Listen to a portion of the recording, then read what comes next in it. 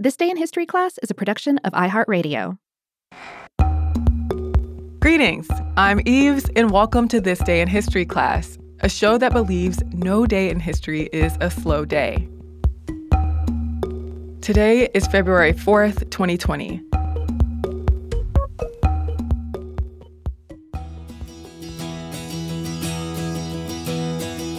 The day was February 4th, 1974. 12 people were killed in a bombing on the M62 motorway in northern England. That Monday, a private coach was carrying more than 50 military personnel and their family members.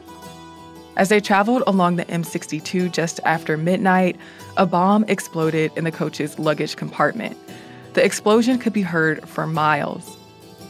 11 people were killed on the scene, and one person died a few days later.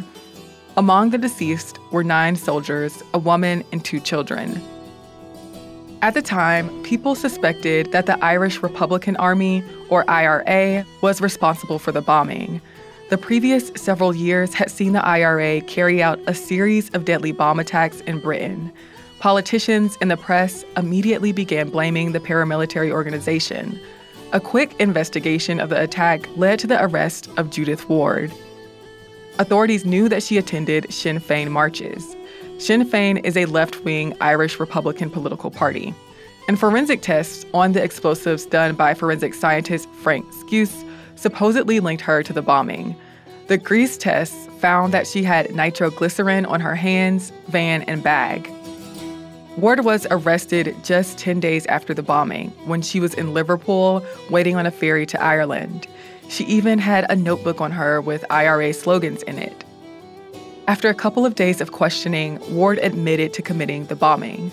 The police planned on charging her with putting the bomb at the bus station, but when it became clear that she was nowhere near the bus station at the time of the bombing, they decided to charge her with planning and organizing the explosion. She went to trial in October of 1974. Though she had a history of mental illness, this information and the potential that she was not fit to enter a plea was concealed at trial.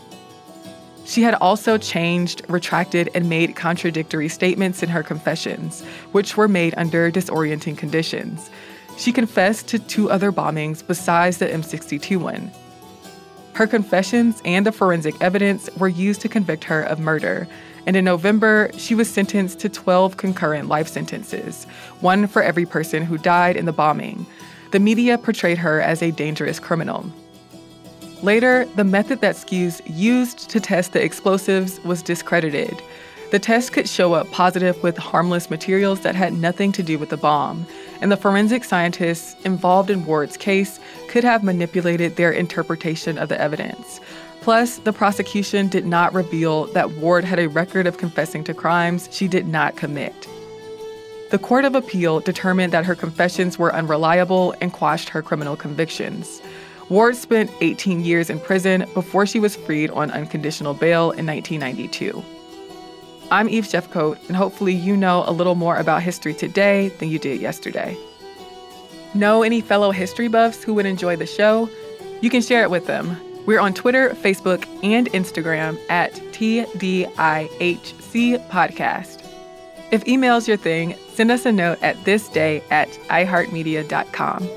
Thanks for listening. We'll see you here again tomorrow with another episode. For more podcasts from iHeartRadio, visit the iHeartRadio app, Apple Podcasts, or wherever you listen to your favorite shows.